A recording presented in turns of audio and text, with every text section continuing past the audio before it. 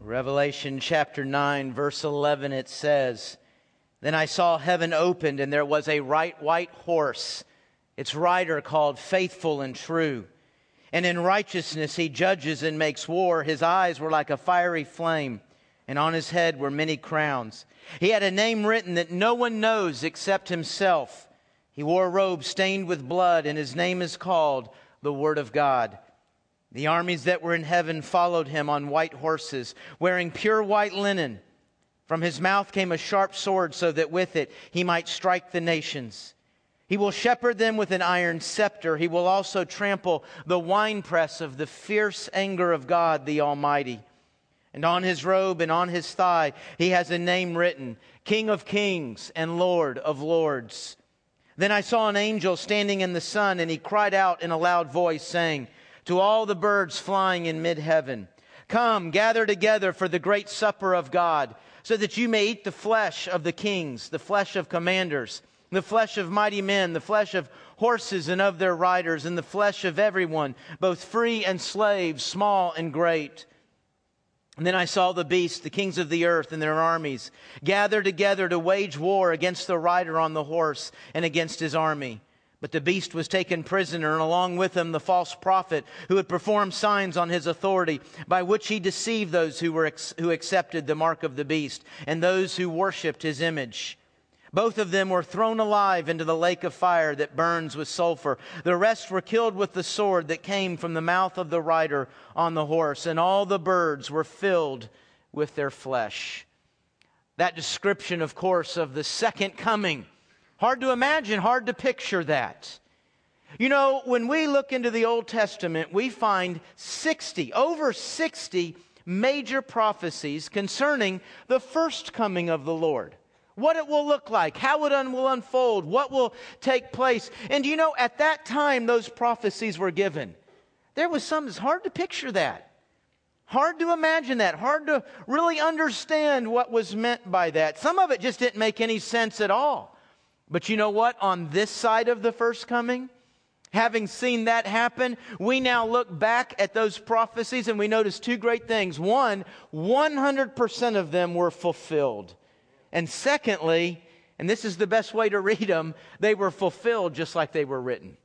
They were fulfilled just like they sound. Can I just step out on a limb here and say God has a pretty good batting average at fulfilling the prophecies that He's given. Boy, we get excited, don't we, when we come to these, end time events, these things like Armageddon. I mean, there's just all kinds of things that flow out of this. Horror movies, codes that need to be broken, secrets that need to be discovered. I mean, we just go nuts with this stuff. I mean, we've seen this year all this excitement, all this craziness about the Mayan calendar. Most of us didn't know there was Mayans. But boy, we know about it now. Did you know a recent survey said 10% of Americans think there's something to this? They think there's something to this end of the world and what the Mayan calendar and what they predicted. You know, the crazy thing is, the Mayans didn't actually predict the end of the world. They didn't say that was going to happen. Archaeologists found the calendar of the Mayans, and it just ended at December 21st, 2012. They didn't say what that meant. A couple of interesting notes about that calendar and what we found. Mayans, very smart group of Indians. Unfortunately, when they were figuring that out, they didn't factor in leap year. Minor detail. If you go back in and factor in leap year to the Mayan calendar, then that means the end of the world was about 2 years ago. Doesn't make for a great movie, but nonetheless, that's what it means. You know, the other thing that's kind of interesting, and this hasn't gotten near the press, archaeologists actually have found another Mayan calendar, and don't tell anybody, it goes beyond December 21st, 2012. And yet we got people running around thinking, this is it. This is the end. That's what the Mayans said. I mean, it's almost like we're eager to get caught up in this kind of thing. And that's not just outside the church. Boy, right here in the church, we kind of go nuts about this sometimes. Remember last year, matter of fact, at this exact time, I don't remember the exact date, but you remember that Pastor Harold Camping that was predicting the end of the world? I don't remember if it was in April or May, but it was right about this time, made big headlines. And if you didn't read the headlines, I'll just go ahead and catch you up. It didn't happen. I don't know if you're confused about that. When it didn't happen, he said, oh, gosh, I see where my error was. He went back and corrected it and said, no, it's going to be in October now. Yeah, that didn't happen. That didn't happen either.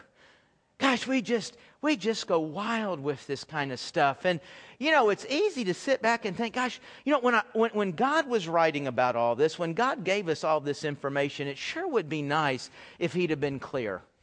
It'd have been nice if he'd have been clear about what he was saying and there wasn't all the mysteries and the codes to break that only a few people got the secret password. It'd be nice if it just would have been clear. And, folks, if you think about it, we really are left with that kind of feeling, aren't we? That when we come to prophecy, it's secretive, it's coded. When believers do get together, they radically disagree on how it's going to happen and what it's going to look like. Folks, none of that is true. Yes, there are some difficult passages. Yes, there are some different interpretations of how you look at it. But even those interpretations are not radically different. They're not disagreeing on what's going to happen or what it's going to look like. There's some disagreements in the timing. There's some disagreements in order. But folks, there is a tremendous level of real clarity when we look at these events. As a matter of fact, listen to this statement that Jesus made about the end. See if this sounds confusing to you. It seems pretty clear to me. This is out of Matthew chapter 24, and this whole chapter actually is about what it's going to look like in the end. And Jesus says this in verse 36. He says, now concerning that day and hour, no one knows. Wow, how come so many Christians are running around trying to predict the date? I mean, what Harold Camping did last spring is not new. That's been going on for 2,000 years. We're going to hone in on the date. And yet, when I turn to Scripture, what comes right out of the mouth of Jesus is, no one knows. Neither the angels in heaven nor the Son, except the Father only. As the days of Noah were, so the coming of the Son of Man will be. For in those days before the flood, they were eating and drinking, marrying and giving in marriage, until the day Noah boarded the ark. They didn't know until the flood came and swept them all away. So this is the way the coming of the Son of Man will be. Then 2 men will be in the field, one will be taken and one left. 2 women will be grinding at the mill, one will be taken and one left. Verse 42, therefore be alert, since you don't know. There it is again, second time. Since you don't know what day your Lord is coming. Verse 44, this is why you must also be ready, because the Son of Man is coming at an hour that you do not expect. And folks, I think if you've got about a 6-year-old reading level, okay, can we say that? There's clearly 3 things that this passage says. It doesn't, not open to a lot of different interpretations and what does this mean and what is it. Number 1, Jesus said, I'm coming back. Can we agree on that? Pretty clear, not a lot of interpretation. Number 2, nobody knows the date. Can I say that again? Because for 2,000 years we hadn't got it. Nobody knows the date. Number 3, be ready. Live like it could happen right now. Live like it could be today. Now, that's not everything there is to understand, but boy, that's a good base, isn't it? And it's certainly very, very clear. Jesus, the Bible, tells us a lot about what is going to happen. What it's going to look like when it happens, how it unfolds. The Bible tells us a lot about why it happens. Why are these things coming? Why is it going to be this way? The Bible answers that. The Bible even answers another why question. Why did God tell us all this? I mean, really, folks, while we look at all that is going on there, we still want to know when, don't we? When is it going to happen? If He's not going to tell us when, why does He tell us all this information?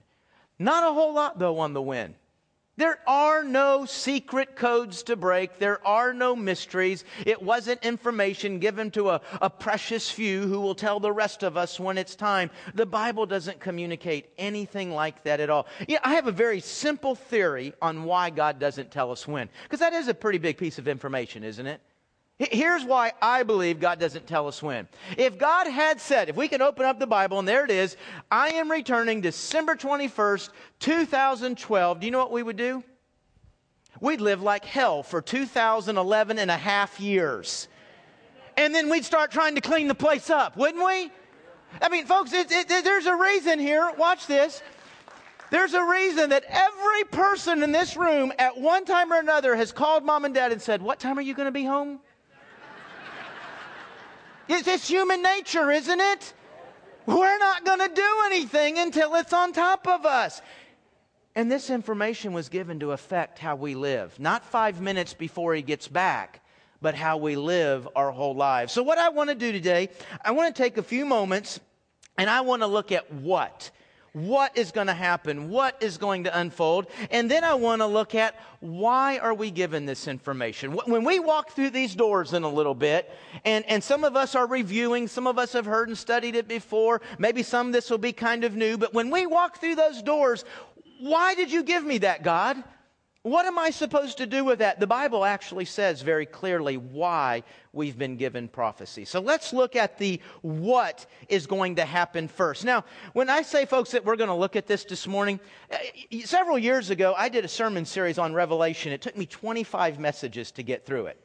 A couple of years ago, I did a sermon series on just the end time things that are going to be going on. That took 6 messages. Now I'm going to boil it down and do it in about 10 minutes and 45 seconds. Okay, so obviously there's going to be a lot of things I'm not covering. I'm covering the big ticket items, the big pictures. I'm also not going into the differences. Yes, there are different views. There are different interpretations. But let me say again, the differences are not, oh, I don't believe that happens at all. Oh, that's wrong. Scripture means this. Scripture says this. What you're going to see in the different interpretations is just they move pieces around a little bit different timing, a little bit different order. But the bulk of it, they still see pretty much there. Now, what I'm going to be sharing with you this morning is called a pre-tribulation, premillennial view. That's how I'm going to be sharing this with you. Pre-tribulational means that the church is raptured before the tribulation. We're going to be taken up before the 7-year tribulation begins. There's a view that says, no, it happens in the middle. There's another view that says, no, the church goes all the way through the tribulation. We're here when the wrath of God is poured out. That's called post-tribulation. All of these views have their reasons. They all have reasons that they say, hey, this is why I believe this is what Scripture is saying. And I'm fine with other people being wrong. Mine's right, of course, so you'll want to follow mine. But everyone has passages. Everyone has their significant reasons. My view does have some questions. My view does have some challenges. Well, you're not really answering how that happens or when that happens. So pre-tribulational, that's when the church is raptured. The second one, premillennial, that's when the second coming is. The second coming I see before the millennial reign. We're going to look at a moment what the millennial reign is. Some believe in a post-millennial, that Jesus will return after the millennial reign. Some believe amillennial or no millennium. They're not saying we don't believe in that kind of rule. They just don't believe it's a literal 1,000 years. And so there's and post-millennial. I'm going to be looking at a pre-tribulational, premillennial view. So with that kind of understanding, we'll get started. I'm going to have a chart on here for you to kind of follow. For you type A's that got to get down every word I say, you don't have to do that. The entire thing you see up here today is going to be on the website this afternoon. Go to chbaptist.com. You can download the entire PowerPoint. So don't just relax. I'm the only one that's going 100 miles an hour right now, because I'm covering the end in 10 minutes. Okay, here we go. At the beginning of the chart, folks, we have where we are today. I mean, when you're looking at a map, when you're looking at a timeline, you want to know where you are right now. We are in the church age. And the church age should be coming up here in just a moment. The church age is also synonymous with, are you ready for this? The end times. You're living in them. You ever heard somebody say, I wonder if we're in the end times? Have you ever heard somebody say, what signs show we're in the end times? Folks, there are no signs to say that we're in the end times. The end times began in Acts chapter 1, verse 9, when Jesus Christ ascended into heaven. At that moment, we entered the end times. There is no other event that needs to take place before all this starts. You say, well, how do you know that? What did Jesus say? Live like it could happen today. So that's actually one of my disagreements with the idea being that the church will be raptured in the middle or at the end. If we're raptured at the end of the tribulation, well, folks, there are some very specific events that are going to happen in the tribulation. So if the church is raptured at the end, when Jesus says, Randy, be ready, I can't take him at face value. I know beyond a shadow of a doubt it's not going to happen today because this hasn't happened, this hasn't happened, this hasn't happened. Do you get the feel in what I read in Matthew 24 that that's how Jesus wants us to live? That we're supposed to be looking for signs? No. Now, there's going to be a ton of signs once the rapture happens. But what needs to happen from the moment Jesus ascended to the moment we're raptured? Not one thing. Folks, the rapture could have been 1,000 years ago. It could still be 1,000 years away. And it could be before you get home today. That's how Jesus wants us to be living and breathing and eating. So we're in the end times. The next event is the rapture. Now, folks, two phrases. The word second coming and the phrase, the day of the Lord. Both of those can be a term, a title that represents the entire tribulation. It can represent everything from the rapture to the specific event, the second coming of the Lord. So sometimes when we're reading that, it's referring to the entire thing. So you can say second coming, you can say day of the Lord, and it includes all of this 7 years. The rapture, though, and the second coming are actually referred to as two different events. There is Jesus coming, as you see there, for the saints, and there is Jesus in the second coming with the saints. That's two different things. In the rapture, Jesus does not come all the way to the earth. He comes to the air, remember? And the dead in Christ rise, they're resurrected, they meet the Lord in the air. Those who are alive, if it were to happen today, that's you and me, we would rise, we would meet Him in the air. Our bodies would be transformed into our immortal, eternal bodies. We would go to heaven, we'd go through our judgment. Not a judgment for heaven and hell, that judgment's already taken place for me. Am I deserving of God's full wrath? Absolutely. And all of that wrath was poured out on the cross. Folks, God's wrath is going to be expressed. It's either going to be expressed at the cross or it's going to be expressed in the tribulation and in hell. Where's the wrath that you have coming being poured out on? If you've placed yourself under the cross, then you go into eternity, and that judgment's not for heaven and hell, that judgment's for rewards. Now, while that is going on down on the earth for 7 years, we enter what is called the tribulation. Matthew 24:21 describes that as a time that has never been seen on this planet. Now, just think about Jesus' words in that statement. We've never seen anything like it. We've seen two great world wars that claimed tens of millions, not hundreds of thousands, not millions, tens of millions of lives. We saw a bubonic plague ravage an entire continent. 1/3 of Europe died during the plague. We've seen famines sweep across Africa. Those are horrible things. And yet Jesus would point to those and say, no, you actually haven't seen anything yet. So it gets worse than that? Well, folks, the things in the tribulation are much like those things, but here's the difference. Those things happened in a spot. As big a spot as it might have been, it happened in a spot. When that war was going on, there was people who were living in peace. When that famine was taking place, there was people eating 3 squares a day. When that plague was ravaging Europe, there was people that were healthy and fine. During the tribulation, not 1 square inch of this planet is unaffected. Everywhere on the planet is feeling. Every person is feeling it. People actually know that they're in the end. They don't think they're in a bad time. They don't wonder, boy, when's it going to get better? They know it will never get better. This is the end. This is the pouring out of God's wrath. Believer and unbeliever alike will understand that. They will know this is God pouring out His wrath on sin and arrogance and pride and rebellion. They'll know what that's about. Now, during these 7 years, basically there is the unfolding of 7 judgments. And those judgments are called the seal judgments. This is what Revelation chapter 6 through 16, that's the biggest body of information we have on the tribulation. Starts off with 7 seal judgments. Now, when I say seals, I'm not talking about, I'm not talking about 7 wild rabid seals coming out of the ocean, okay? We're talking more like if you picture a scroll, and on the scroll there's that wax, that embossed stamp, that seal. Well, every time one of these seals on the scroll is opened, a judgment comes out on the earth. When these judgments come out, there will be a loss of freedom, a loss of economy, there will be a loss of peace. One of the seals, just one of them, will result in 1/3 of humanity dying. One event will claim the lives of 1/3 of humanity. Let's think about the numbers there, folks. There's 7 billion people on the planet today. Now let's assume that 1 out of 7 are genuine followers of Christ, genuine believers, okay? So when the rapture happened, 1 billion went up. 1 billion met the Lord in the air. So now there's 6 billion people on the planet. That means in that one seal judgment, 2 billion people will be taken in just one judgment. And if that's not bad enough, when we get to the 7th seal, this thing's almost over. We open the 7th seal, and guess what it is? 7 more judgments.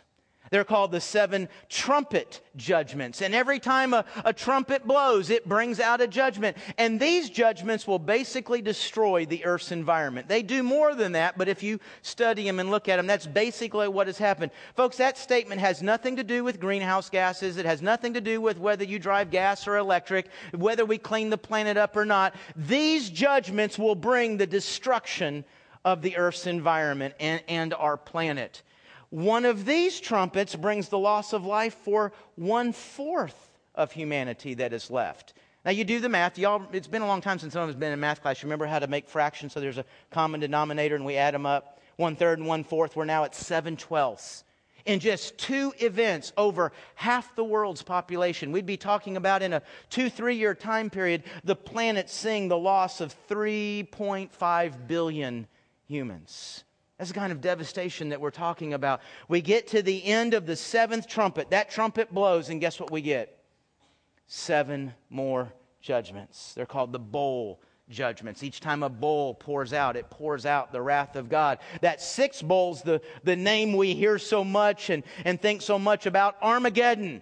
Armageddon is the 6th bowl, and that's when the Antichrist leads the armies of the earth against the second coming of the Lord. And that big cataclysmic battle, which I just read in Revelation 19. You know, that sounds like it's going to be this big, huge battle, and it is. It's going to take about 15, maybe 20 seconds.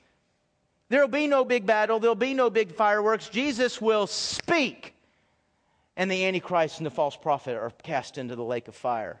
Jesus will speak, and all the armies of the earth will be destroyed. So that's the 6th bowl, and that's what we have. These judgments make up the tribulation. Now there's a big, big character in the tribulation, right? There's a big guy that we hear a lot about, and that is the what? Antichrist. That's right. Boy, wouldn't it be cool to figure out who he is? You can't. Yes, I sound very different than a lot of what you might hear or read out there. Follow the logic here, folks. If we could identify, if the Scripture had given us something to identify who the Antichrist is before the tribulation, then that means we'd be able to identify when the day of the Lord is, doesn't it? Yeah, and what did Jesus say about that? You can't figure it out. You're not going to know. You can't expect it. There is nothing that is going to identify the Antichrist for us ahead of time. You say, now wait a minute. No. The Scripture says we know the mark of the Antichrist. It's 666. That'll help us figure out who it is. And my gosh, if you Google that, you can get like 10 million pages applying 666 to somebody. And in every one of those pages, because I read every one of them. Well, okay, maybe not every one. I might have missed 2. But I'll tell you right now, without reading them, they all add something or take something away to make their math work. Folks, 666 is a confirming sign, not a predicting sign. Do you understand what I'm saying? When we see the Antichrist in front of it, 666 will become clear, and that will confirm. The Antichrist will not be identified most clearly. I think we'll see it in the first 3 years, but it's in the middle of the tribulation when the Antichrist walks into the temple in Jerusalem and demands that the world worship him. And if you don't, you will be beheaded. That is when you know that the Antichrist, that's him. That's the guy. You're not going to know before then. And anything else, trying to guess that, is nothing but a lie and foolishness. I think my favorite one growing up, y'all remember, some of y'all from the 80s remember Mikhail Gorbachev. Remember he had that birthmark on his head? There was actually an article that said if you put an ultraviolet light on that, you'll see 666. I mean, this is craziness. And folks, you realize when people do this, they're making a mockery out of Scripture. Do you know Revelation is the only book of the Bible that ends with this statement? If you take one word out of this prophecy, If you add one word to this prophecy, then the plagues of this prophecy will come on your life. Pretty serious to take these words and twist them around and do wild stuff with it. Revelation was not given to us to make horror movies and secret codes, okay? We will not identify him. He is a world leader that it will have supernatural powers. He's not like a world leader. We've had world leaders that were bad.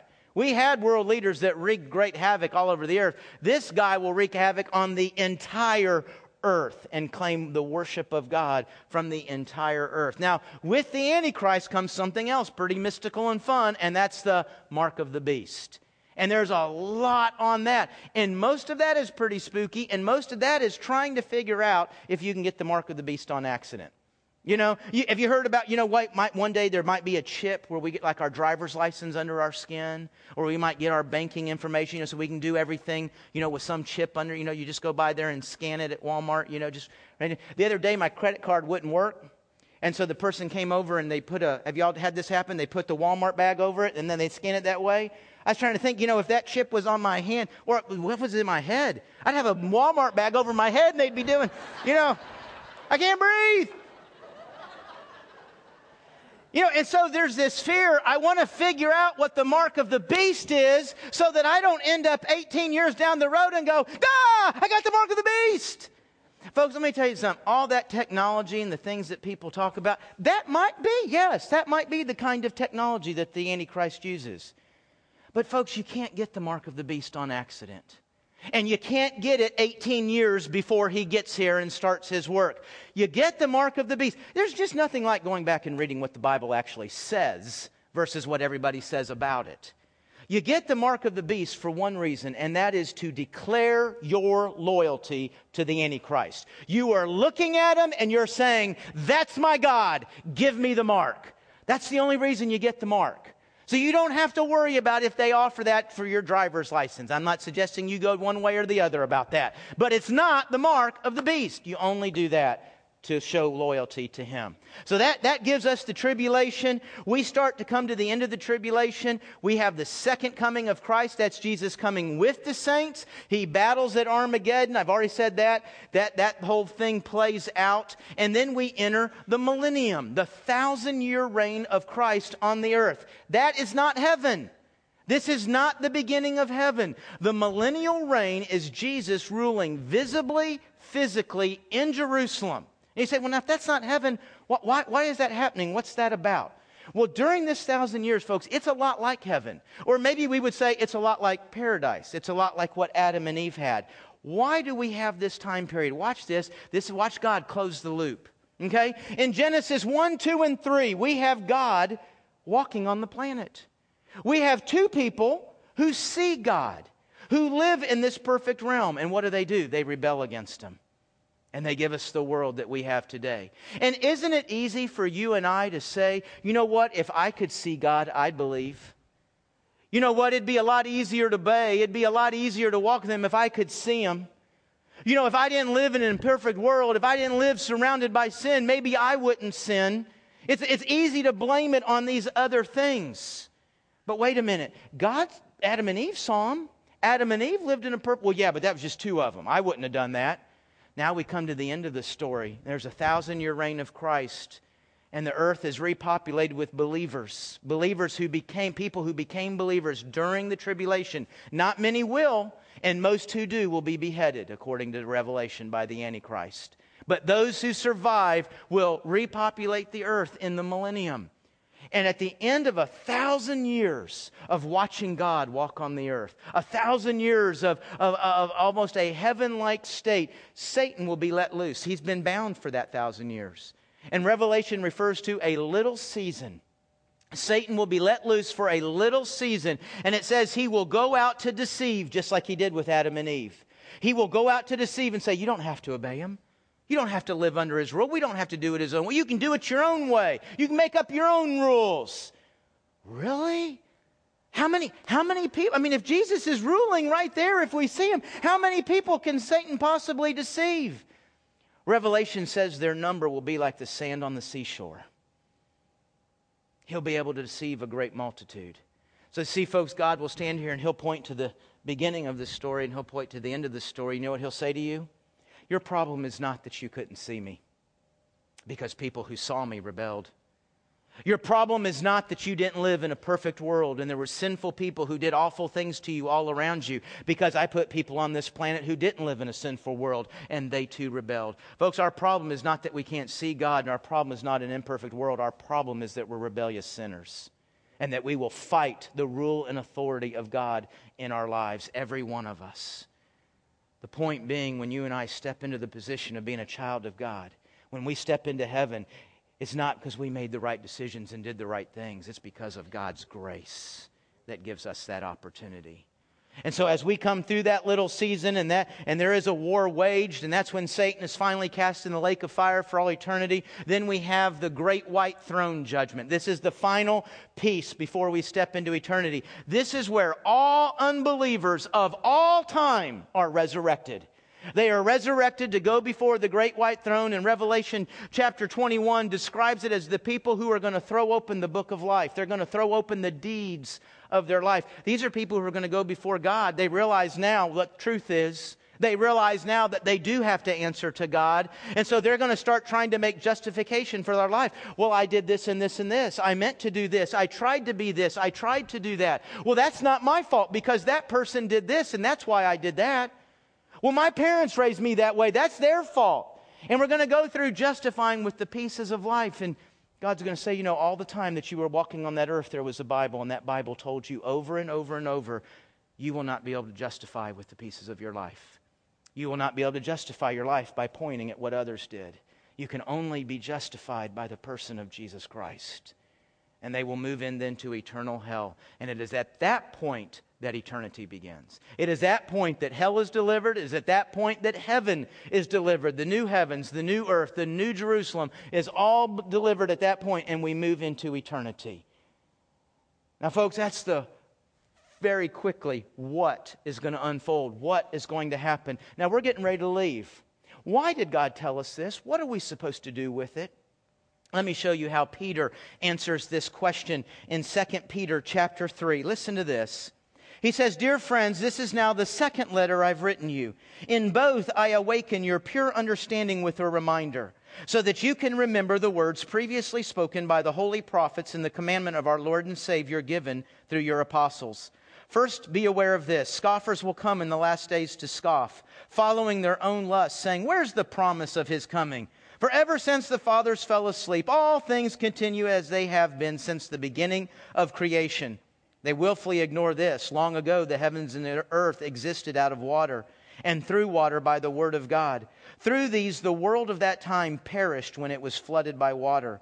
But by the same word, the present heavens and earth are held in store for fire, being kept until the day of judgment and the destruction of ungodly men. Dear friends, don't let this one thing escape you. With the Lord, one day is like 1,000 years, and 1,000 years like one day. So by God's timetable, Jesus ascended 2 days ago." Kind of think on that for a second.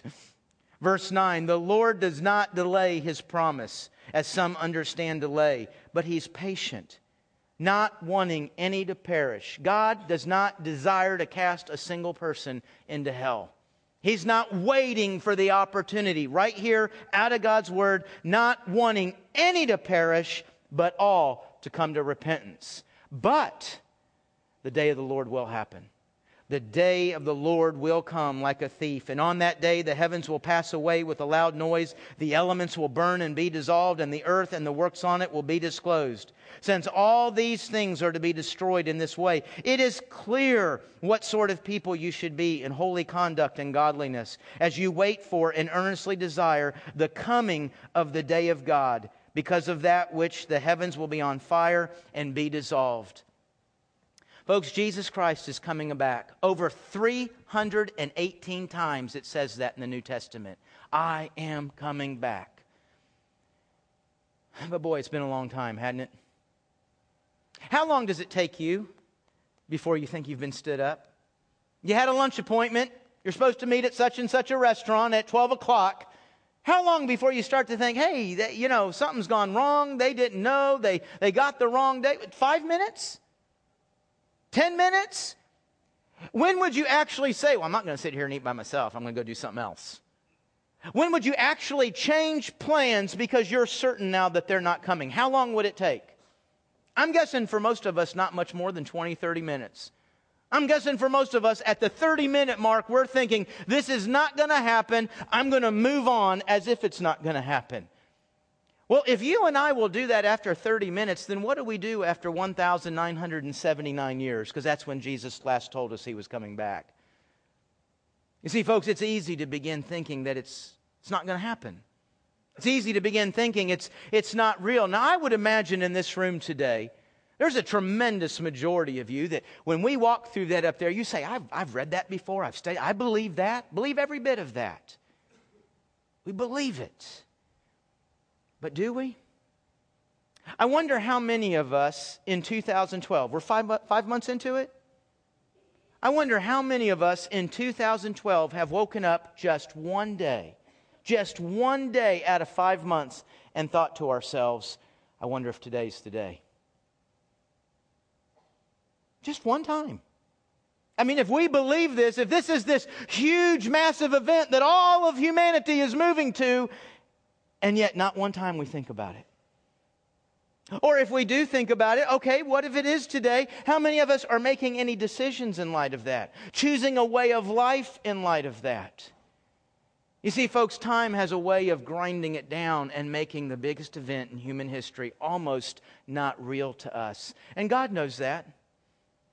God knows that time seems to be a contradiction to this promise that He has made. And so Peter says to us here that three reasons that God has given us prophecy. The first one, God has given us prophecy to battle our doubts. He's given us something to put in front of us, to keep it in front of us. And a tremendous percentage of the Bible, Old and New Testament, is about the day of the Lord. It's there for you and I to read and to keep in front of us and to keep it real so that we're actually, watch this, I'm going to forgive that person because today might be the day. See, life is held accountable by God, and I am moving toward a day. We're all moving toward that day when that accountability will happen, and we start making decisions in light of it. So God gives us the future. He gives us prophecy to help us battle our doubts and to keep it real. A second reason God gives us that, folks, is to warn us. I love the way Peter says that there. He talks about how God's on a little bit different timetable. But then he says, don't mock how long it's taken God to come back. You need to praise God for how long it's taken Him to come back. That's His patience. God is patience. Look at it this way, folks. If the rapture were to happen right now, it just happened. There are people in this room. I'm not talking about the world out there. I'm talking about people right now in this room. And you know it. You know it in your heart. You would not rise to meet the Lord in the air. If the rapture were to happen right now, you would move on into the tribulation and the judgments that are going to fall on this earth. And if you do the numbers, then more than likely an eternity in hell. But if we could say, God, could you give it 10 more minutes? I know today's the day, God, but 10 more minutes. You see, that's His patience. The fact that you have 10 more minutes is His patience with you, because He doesn't want you to perish. He doesn't want you to actually have to experience that. He wants you to know His gift and His grace. But what did Peter say? But the day will happen. It will come. And if you have today, it is for one reason. Did you hear that? If you have today, it is for one reason. God is patient with you.